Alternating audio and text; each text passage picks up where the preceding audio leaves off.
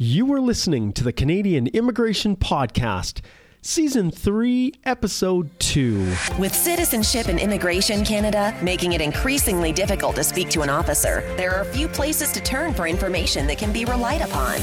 The Canadian Immigration Podcast was created to fill this void by offering the latest information on Canadian law, policy, and practice. Please welcome ex-immigration officer and Canadian immigration lawyer, Mark Holthe. As he answers a wide variety of immigration questions and shares practical tips and guidance to help you along your way.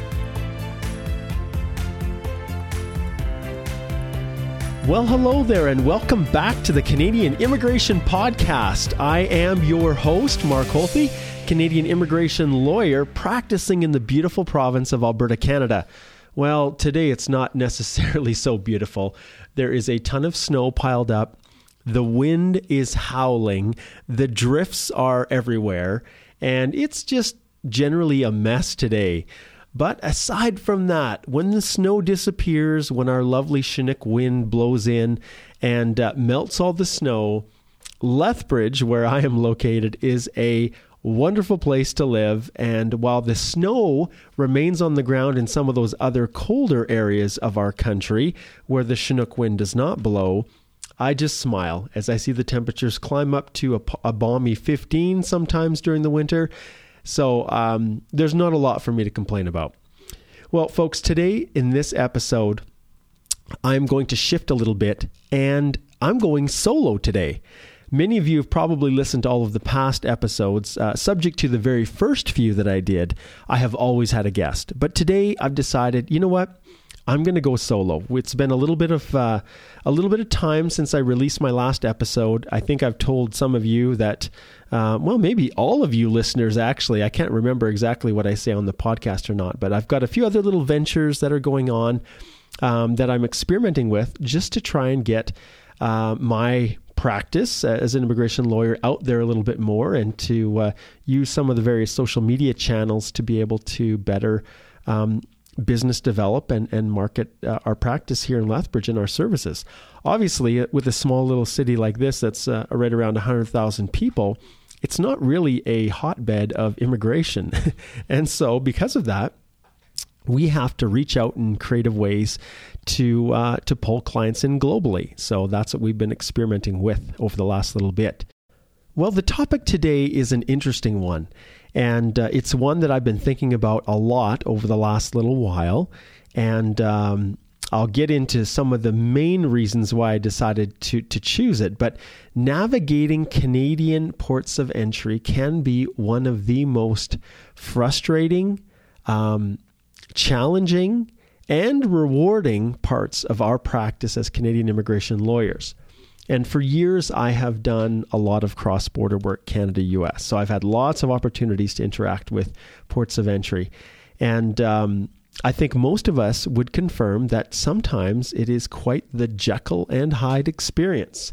And so I thought I would just share a little bit of insight with all of you guys today, talk about my perspective having worked on the border as an immigration officer, and just pull back the curtain a little bit and talk about some of the things that really anyone who's sending a client down to the port of entry should take into consideration. So before I get to that, I'm going to have my little personal sharing moment once again here. And I just want to share some exciting news that my family is experiencing right now. And I know for most lawyers, it's not customary to share personal things, but this is my podcast and I can do whatever I want. And I did get some positive feedback from the last episode saying, hey, we actually find it interesting what you're doing, Mark. So I wanted to share some interesting news. So I think many of you know that I'm Mormon, so I'm a member of the Church of Jesus Christ of Latter-day Saints. And one of the things that us crazy Mormons do is we send our kids away on these 2-year missions all over the world to serve and teach and do all these kinds of things. And in fact, part of the reason that I'm actually practicing immigration was the opportunity that I had to go and live in Portugal and serve my mission there for 2 years and learn Portuguese. So that kind of opened up my mind as soon as I started doing deciding that I was going to go to law school, immigration was right up there. How can I use this Portuguese? Now, in reality, there isn't too many opportunities here in Lethbridge, Alberta to use Portuguese, but on occasion, I do get to use it. Usually it's Brazilian students that are coming to study at one of our post-secondary institutions here in Lethbridge. But anyways, the time is now arrived in our family when my kids are actually getting old enough to go. And so both of them have expressed an interest, much to their father's delight, I guess. I have a daughter who's 20 and a son who's 18. And my daughter, for the longest time, said, "No, I don't want. I don't think I'm going to serve a mission. I've got other things going on in my life," and that was totally cool. But then in the fall, she decided, I think I may just do that. So for the girls, they serve about 1.5 years, and for the guys, they serve 2 years. And we submit their papers and to Salt Lake City, and they make a decision where they're going to go. So it could be anywhere in the world. So you can imagine waiting in the mailbox, checking it every day when you think it should be coming back. And we finally got the results. So it worked out that they were both putting their papers in to go on missions at the same time. And my daughter got her call first, and she's actually going to the U.S. to serve in Indianapolis, Indiana, and she's going to be reporting on March the 21st. And so we're super excited about that, and she's got her U.S. visa now, and she's all set. But my son just got his call recently to a country I had never heard of in my life. And you can imagine, Canadian immigration lawyer, more than likely I've had interaction with people in most of the countries in the world, but not this one. And the country, well, originally, I should say his mission call said that he would be called to the Trinidad mission, Trinidad Tobago, serving in the Suriname region. And I thought, okay, well, I really don't know what that is. And then the mission call said he would be learning Dutch. And so I'm thinking, what? Why in the world would he be learning Dutch? Okay, is it like there's some big, large Dutch population in Trinidad or one of these countries? And so after doing a bunch of research, we realized that Suriname actually was a former Dutch colony, and Dutch is the primary language. In fact, it's the only country in the world outside of Holland where Dutch is the first language. So we were super excited. We still are. He is going to be reporting on April the 4th. And him and Jessica, my eldest daughter, are going to be missing each other in the Missionary Training Center down in Provo, Utah, by just a couple weeks. So Jessica will be there, spending some time, getting some initial instruction, and then she'll go out to her mission. And then just a few days after she leaves, my son will go in. And so this is all wonderful. It's just amazing. It's so cool. My son is so excited about it. But here's the immigration component, and this is why I'm sharing this story. So it's not just a random sharing. We received just yesterday, so April the 4th, okay, that's not too far out here. We're talking less than 2 months. I just received the instructions from the missionary travel department on what we need to get for him to get his visa to basically serve as a missionary in Suriname. And listen to this, okay? So if you guys are complaining about the things you have to get for your clients when we're applying for applications for them to come to Canada, okay, it starts off with 2 RCMP clearances, so 2 original ones. Okay, that's fine. We can use the commissionaires here. I've done it tons of time we can get the electronic fingerprints and get them sent off and get them back in just days. No problem. But we have to get 6 local police clearances. Why? I have no idea, but 6 at $65 a pop. Okay, fantastic. Then we have to get 3 original birth certificates. So we have to go and order 3 new Alberta birth certificates. 1 has to be sent out to Ottawa to get apostilled. And then we have to get a driving transcript for him. Fortunately, he doesn't have too many tickets. And then fill out the forms. And of course, the Suriname visa application will require triplicate. So we have to complete that form 3 times. And then because of the nature of his mission, and I never even said this, but just to clarify, obviously, if those of you know where Trinidad and Tobago is, well, Suriname is actually located just above Brazil in South America. So there's French Guiana, and then there's Guyana.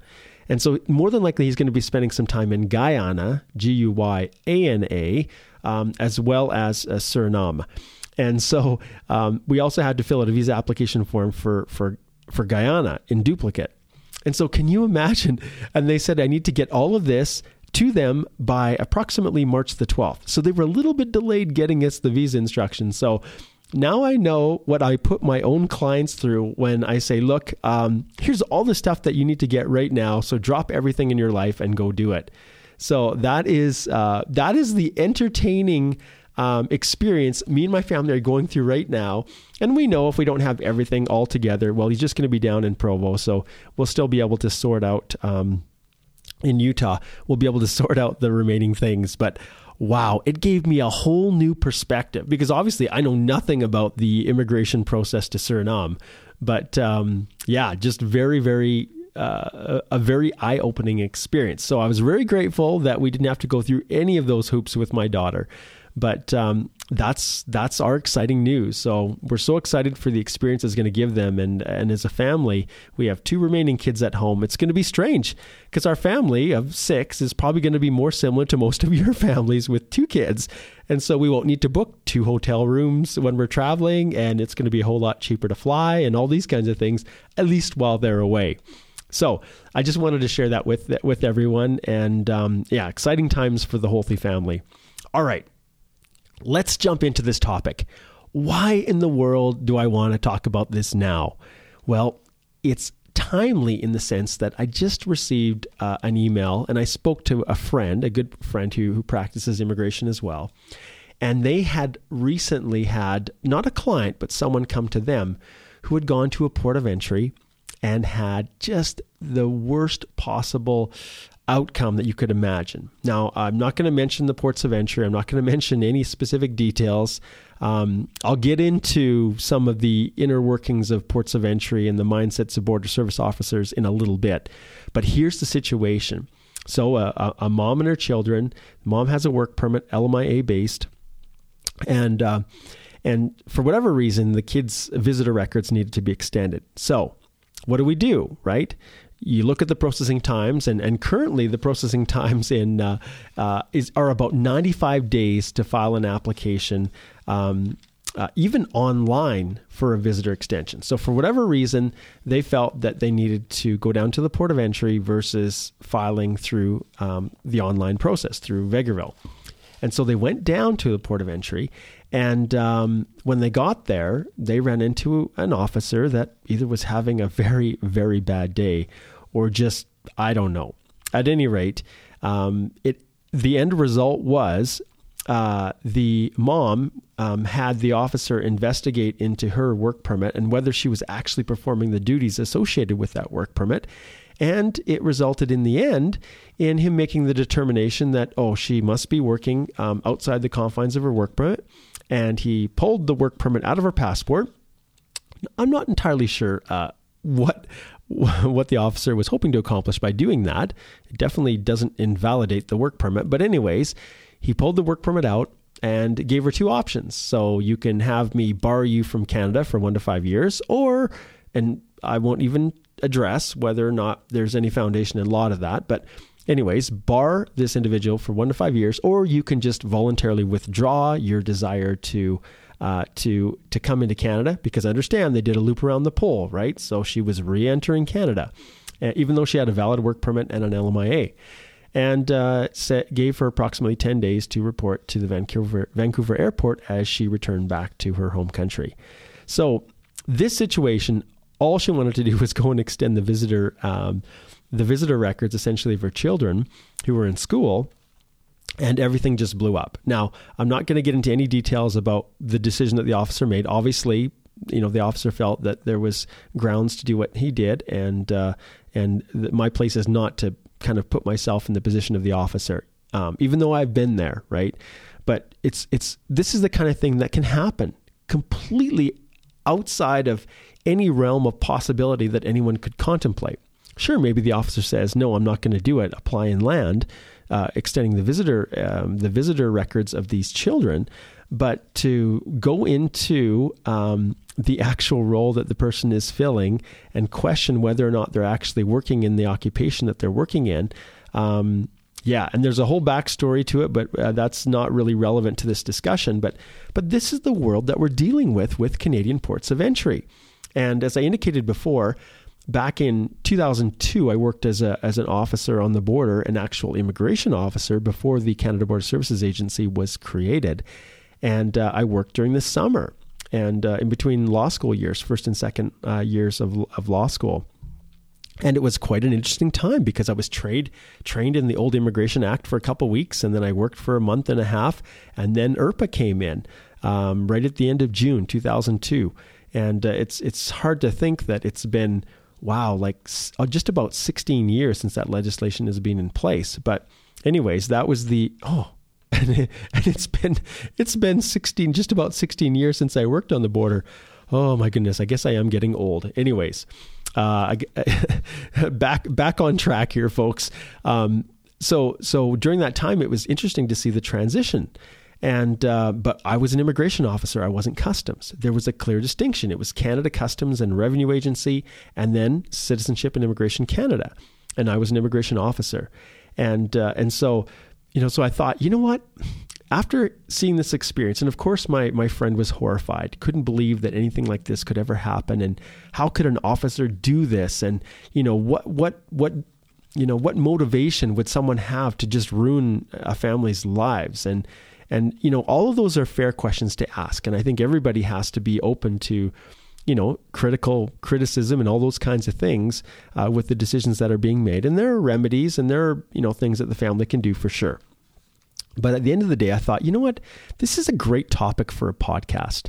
And I would have loved to have had one of my friends, border service officers, come on and talk on my podcast and give the officer's perspective. But the reality is that will never happen. They just can't, because they don't want to be seen as giving some kind of a perspective on all of the Canada Border Service Agency that's just not correct.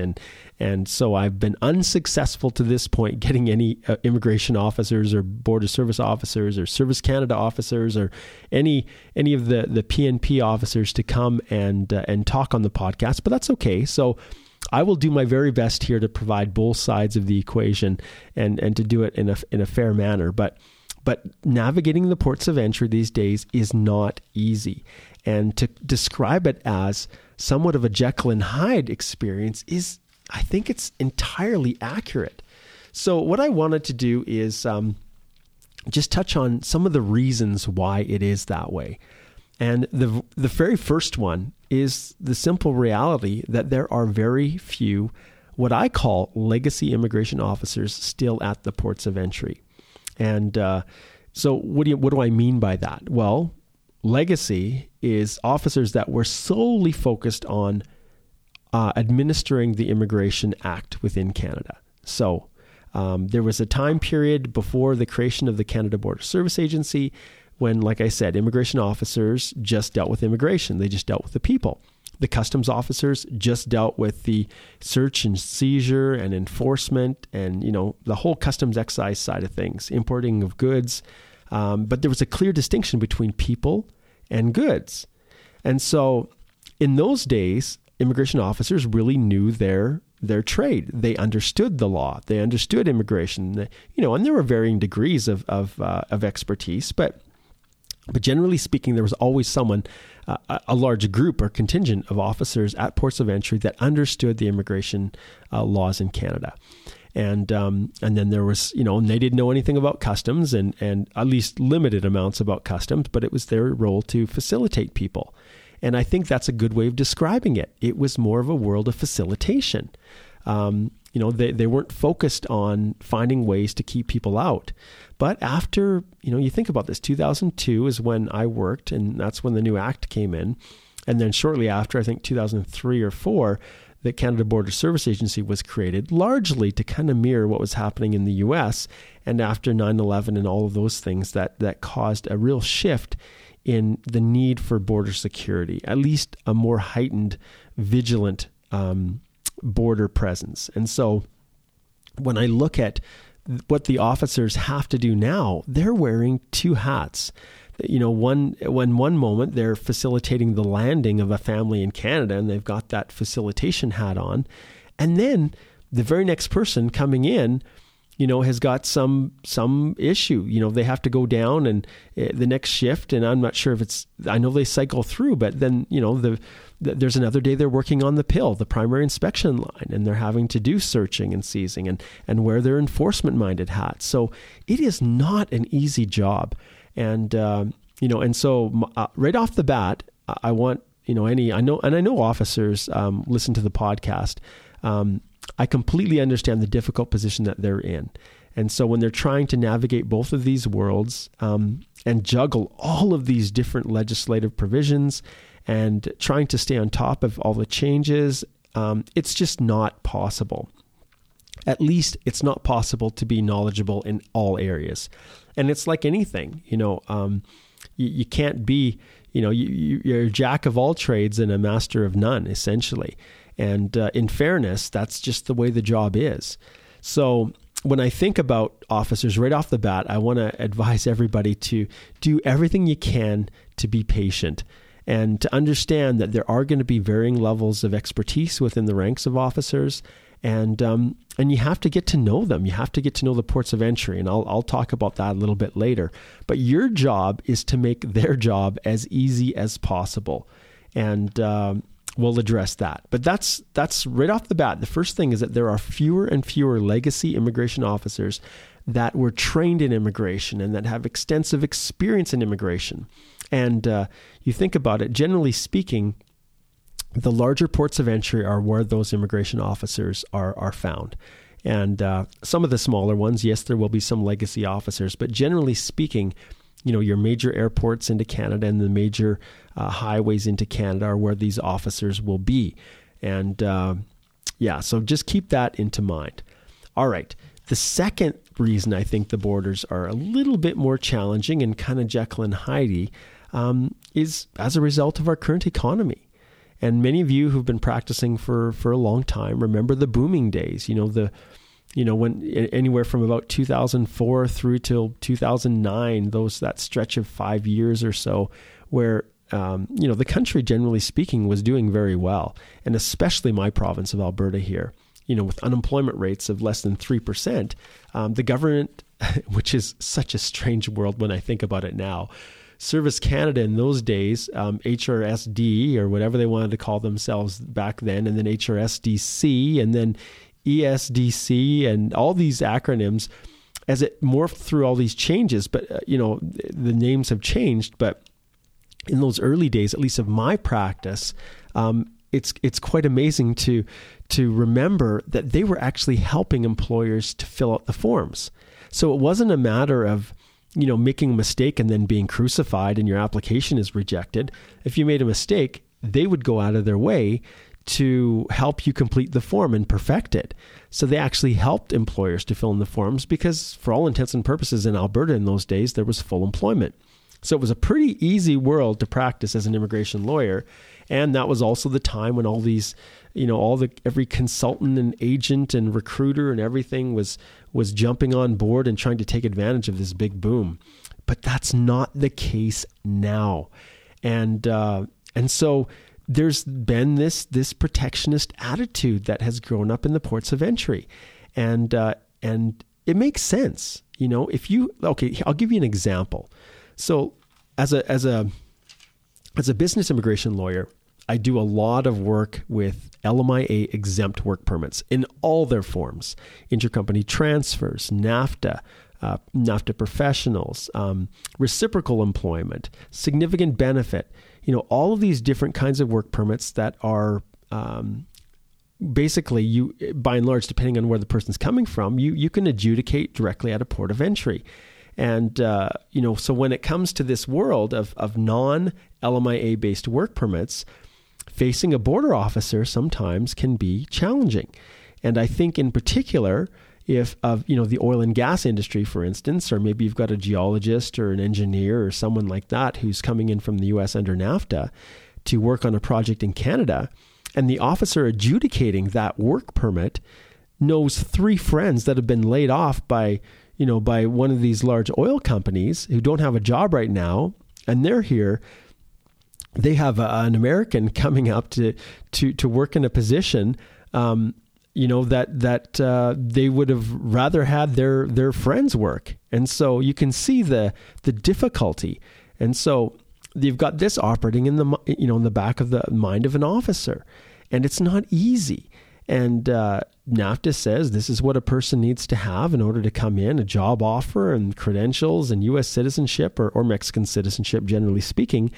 And based on that job offer and their credentials, it's a pretty straightforward process. But within that process, there still is a lot of discretion amongst the officers. And so they have the ability to determine what's good enough and what isn't good enough.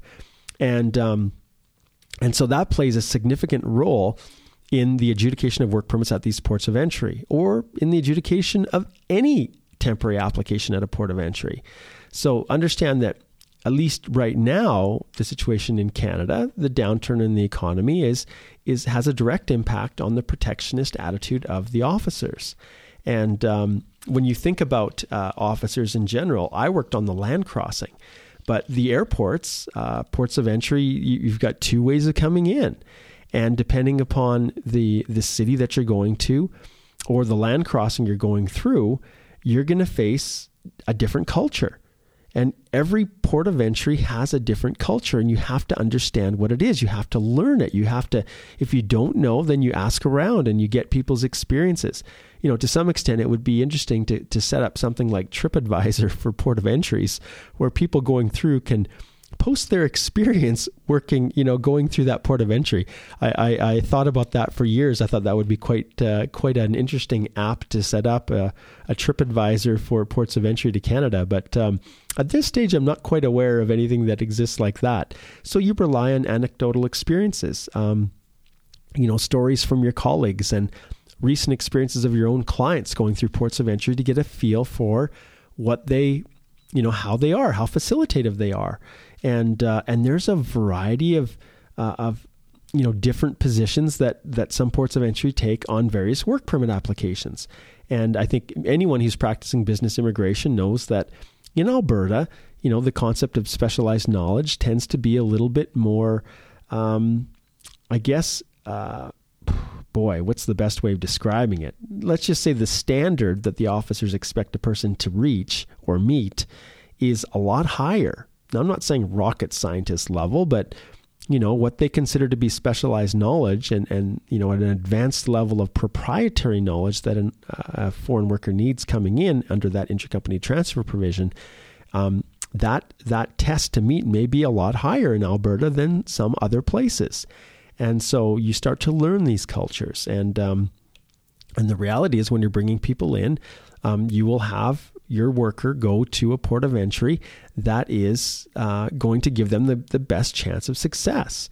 And there's nothing wrong with that. It's the discretion is built into the officers for a reason. And people can choose wherever they want to enter into Canada. And so you start to learn advantages and disadvantages to each.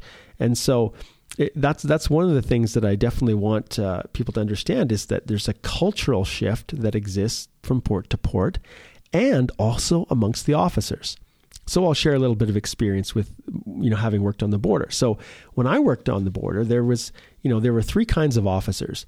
And in fact, I could probably say that, when I was trained, I worked directly with about 3 or 4 officers who kind of showed me the ropes and taught me how to interview clients and basically administer the Immigration Act at that time and IRPA in its early stages.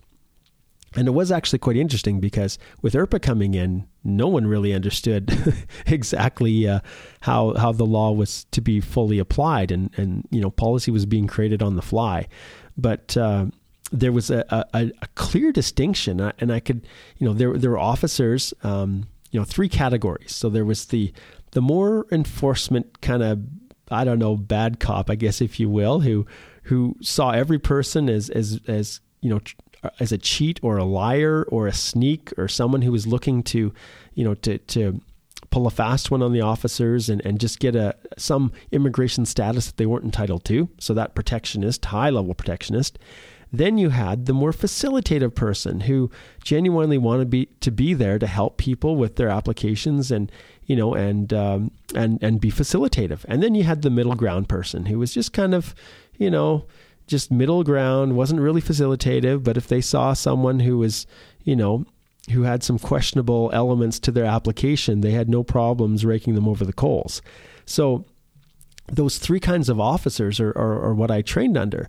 And I'll be honest, if a person came to the port of entry with, any type of an application, whether or not that entry got approved, well, it was affected directly by which officer happened to be behind the counter when they came up.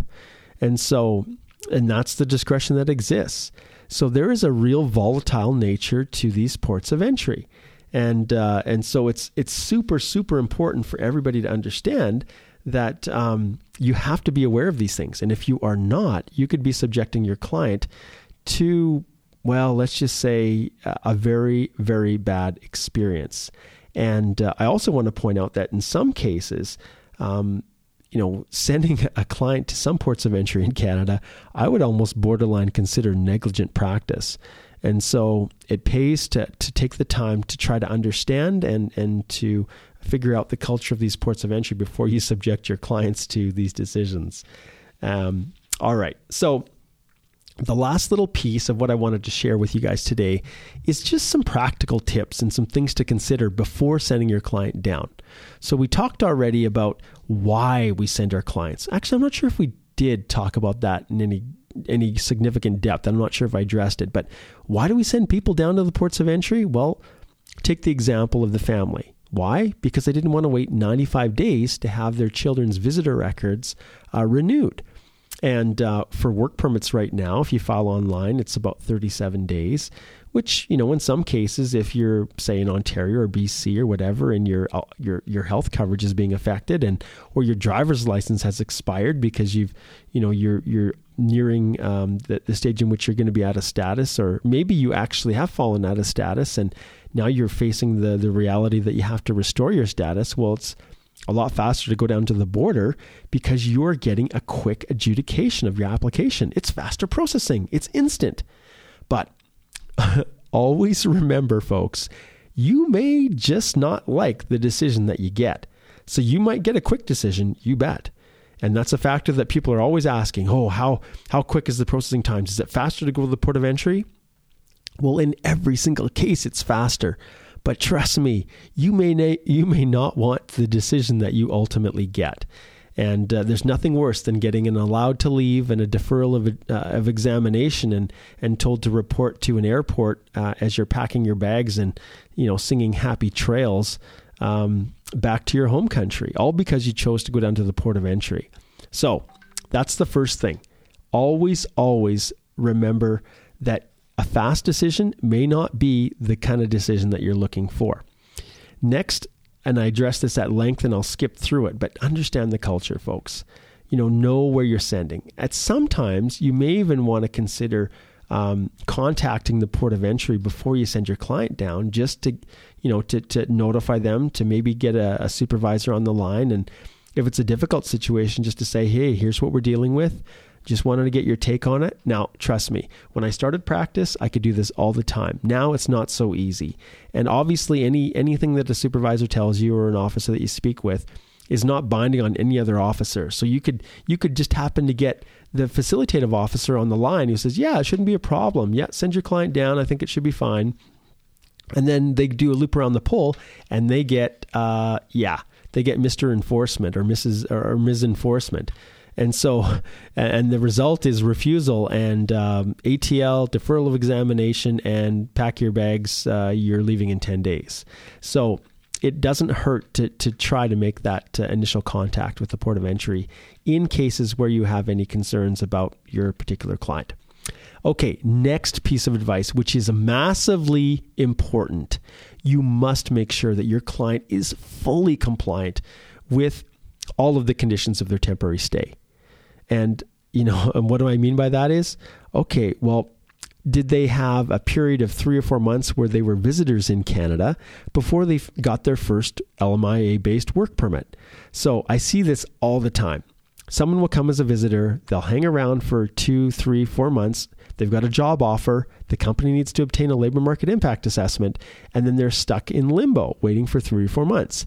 Then they get their LMIA. So then they say, hey, I'm going to go do a loop around the pole.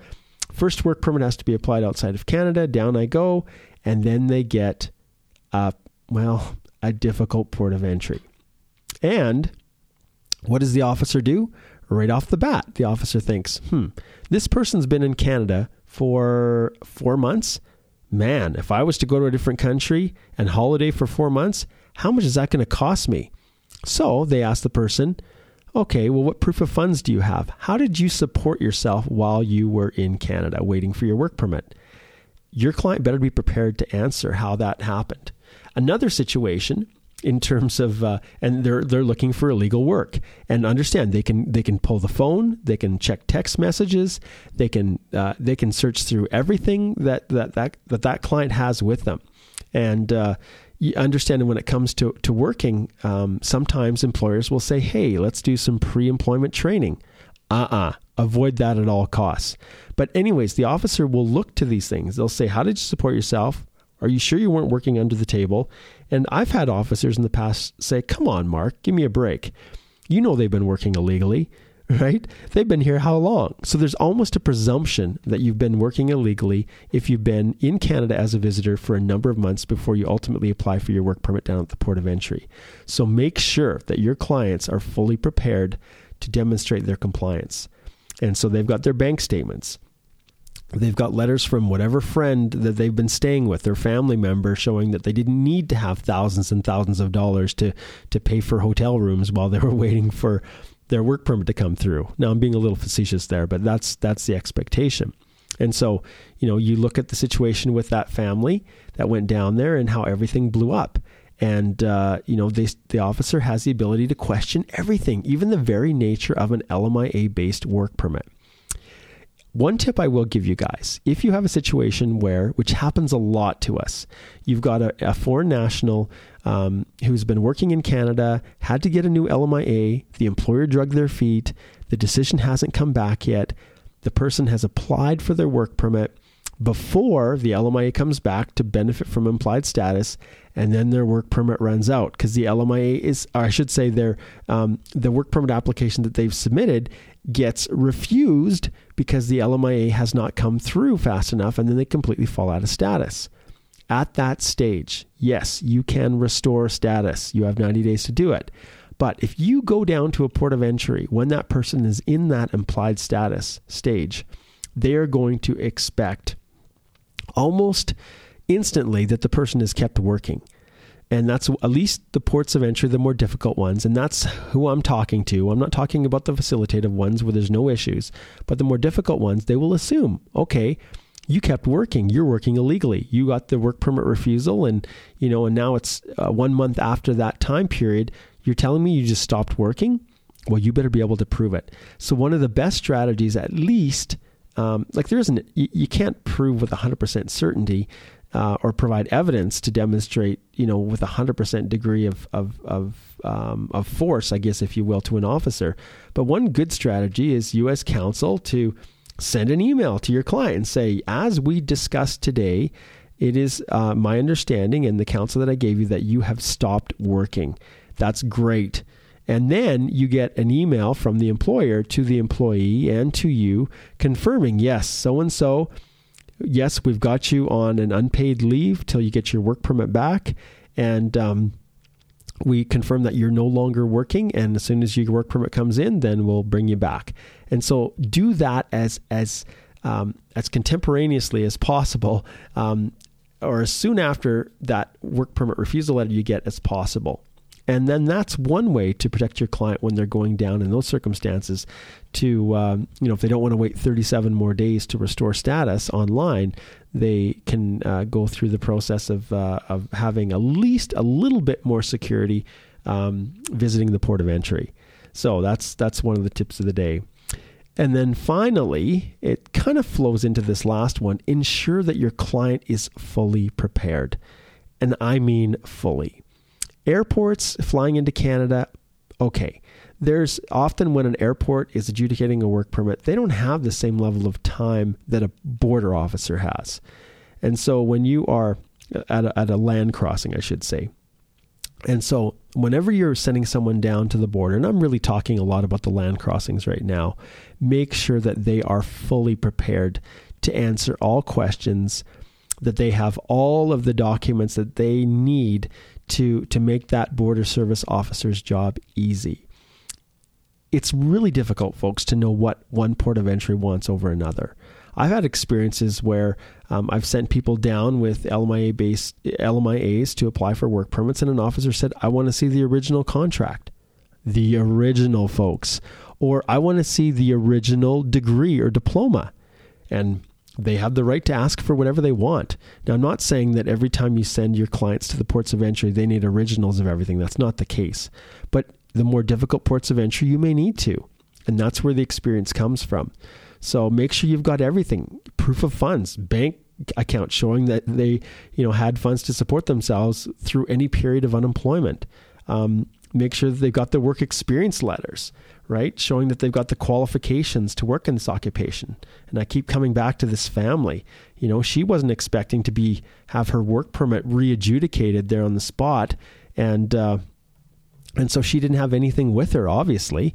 But experience letters, educational documents, and like I said, even originals may be needed at some ports of entry, which obviously, yes, that's completely crazy, but it happens. So that's just, my views, I guess. And yes, this is just Mark Holthy's experience, and everybody else will have different perspectives on the borders, and every border is different. Every officer is different. And I'll be honest, I actually like it. I like the fact that officers have discretion. And in some cases, I've seen them do some pretty amazing things to help people. I had a situation where a couple had applied for their spousal sponsorship and included the open work permit with the application. The spouse had been managing, in this case, it was a tanning salon that the husband had purchased because she had prior experience in that area and it made perfect sense. So she came in on an open work permit and through one of the international experience classes, and she had that open work permit, and then they submitted their application, included an open work permit with their spousal sponsorship from within Canada, and she benefited from implied status until the whole thing got returned because they didn't include the right marriage certificate. So they didn't include the official civil marriage certificate from the province. And so she was unable to work. The husband had another job. She was the primary manager of the tanning salon, and they'd invested a lot of money into it. Well, you can imagine sitting around for another 4 months, they would have had to hire someone else to manage it. And the business was kind of breaking even as it was with her working. So what happened? We prepared a C10 application, significant benefit, made the pitch. And you can imagine the manager of a tanning salon in small town Lethbridge, we made the pitch, and it could have gone any direction. I think there were a ton of arguments why.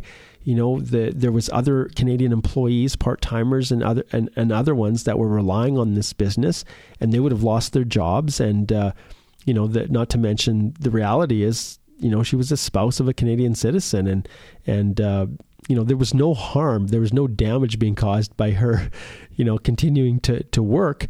But we made the pitch for a C10 work permit, and it was approved. And, we happened to get an officer who was willing to think outside the box and be facilitative in the circumstances. But he didn't have to do that. That was entirely his discretion. And there's lots of stories like that all over of just amazing officers who went out of their way to facilitate and help people. I think sometimes in our ranks as immigration lawyers, we spend all of our time talking about the horror stories and the bad experiences and the negative aspects of sending clients to the ports of entry. And yes, it is an extremely volatile experience. And, that quick decision, you just never know at times what's going to happen. And if you're like me, when I've got people traveling, I'm always kind of sitting on pins and needles a little bit while I'm waiting to get that confirmation that all went through okay. So keep that in mind. I hope that this solo version of the Canadian Immigration Podcast was somewhat helpful. It was a lot of fun for me, even thinking and preparing about it a little bit. I know that there are just 100 different directions and aspects of this process that I could have covered, but those are just some of my thoughts, and I hope that you enjoyed it today. All right. Well, as always, with these podcasts, I want to express appreciation for all of you guys sticking it out. And even though they're so sporadic, these podcasts, coming up here, my next episode is going to be an interview with a translator company. So I've been trying to pull in a few different other elements to our practice to talk about, some of these other ancillary third parties that we have to interact with. I've been trying to get Wes to come on, but unfortunately no one from Wes, the World Education Services for language assessments, has gotten back to me yet. So maybe I'll just kick them loose and go to one of the other ECAs. But at the end of the day, those kinds of topics I'm looking to cover. But if you have a topic that you think would be interesting, and if you would like to join me as a guest on the podcast, don't hesitate to reach out to me, and I would be more than happy to facilitate you. The strength of the podcast comes from all of you, not me, obviously. And so I love being there. I love interviewing just super knowledgeable, experienced guests, and just sharing helpful information to make all of our practices that much better. All right. Don't forget that this is also on iTunes. So go over there and leave a review. I love those. It helps to elevate the awareness of the existence of this podcast. And I look forward to seeing all of you guys that are out there or will be in Ottawa attending our National Canadian Bar Association Immigration Conference. It's going to be awesome. I have the absolute pleasure of chairing a panel on GCMS, ATIPS, that whole world with, you guessed it, Richard Kurland, the guru of all gurus for access to information. So I'm looking forward to that. It's going to be a lot of fun. Don't hesitate to reach out to me and say hi. And if you've got ideas, like I said, for the podcast, come on and join me. It would be a lot of fun.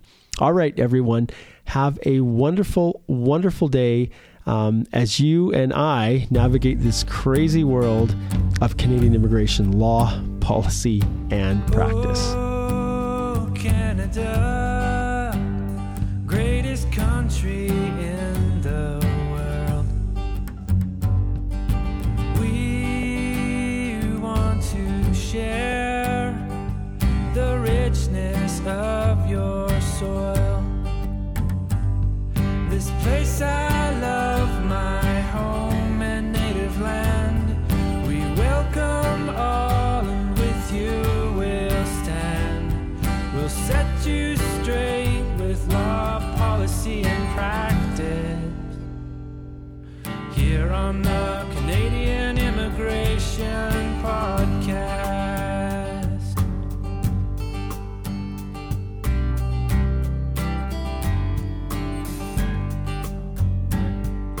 I am your guy for info that's up to date. Help with your forms or whatever you might need. This place I love, my home and native land. We welcome all, and with you we'll stand. We'll set you straight with law, policy, and practice. Here on the Canadian Immigration Podcast. To visit, work, or learn and grow. If you need help, we'll meet your goals. We'll hold your hand, we'll make it so. Here on the Canadian Immigration Podcast. Here on the Canadian Immigration